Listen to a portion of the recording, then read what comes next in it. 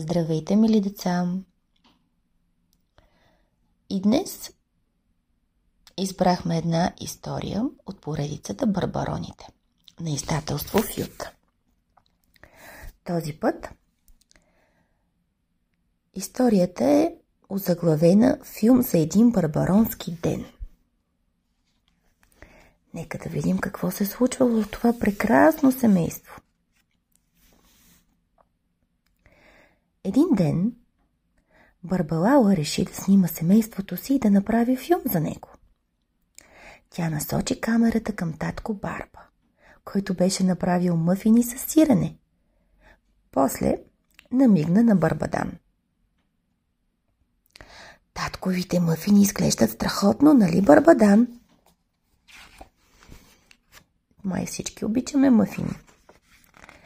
Добре, че сме си хапнали и вечеряли. В това време Барбадан и Барбадей разглеждаха книга за рекорди. Имаше рекорди за най-голяма торта и най-голяма пица. Но все още на никого не му беше хрумвало да направи най-големият мъфин за сирене в света. Барбадан пристъпи напред. "Аз ще направя мъфин рекордьор, а ти ще ми помагаш", заяви той на Барбадей. Барбадан и Барбадей решиха да направят първо гигантската форма за гигантския мъфин.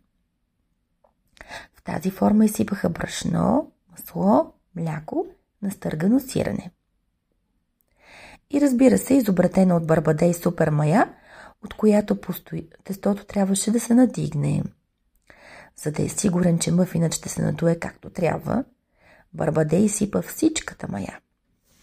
Барбалала не спираше да снима. След това Барбадан и Барбадей сложиха мъфина да се пече във фурната на гранчарската работилница, където Барбалена и Барбарела правеха замък от глина. Барбалала снимаше. В това време Барбалячо и Барбарири работеха навън и с увлечение правиха глинени скулптури. Мъфинът стана хубав. Когато го извадиха от фурната, той продължи да нараства. Изглеждаше така, сякаш ще експлодира. Но накрая спадна. Колко жалко! Барбалала засне как Барбадан обвинява Барбадей. Той беше изсипал всичката мая от пакета. Работата с замъка също отиваше на зле. Без да иска, Барбарела счупи един от войниците на Барбалена. Избухна война. Оръдията на Барбалена започнаха да обстрелват замъка на сестра й. В това време Барбалячо се намеси в работата на Барбарири. Беше сигурен, че е по-способен от брат си, затова реши, че ще оправи скулптурата, която Барбарири ваеше.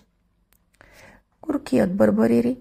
Барбалячо на раз-два превърна неговия хубав мечок в делфин. Вечерта всички барбарони бяха ядосани и намръщени.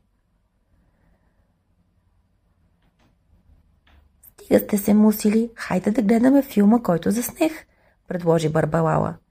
"Днес направихме и преживяхме много интересни неща." Докато гледаха своите приключения от миналия ден, барбароните се забавляваха много и забравиха, че са сърдити. Последва голяма барбаронска прегръдка и всичко лошо беше забравено. Така завърши филмът на Барбалала.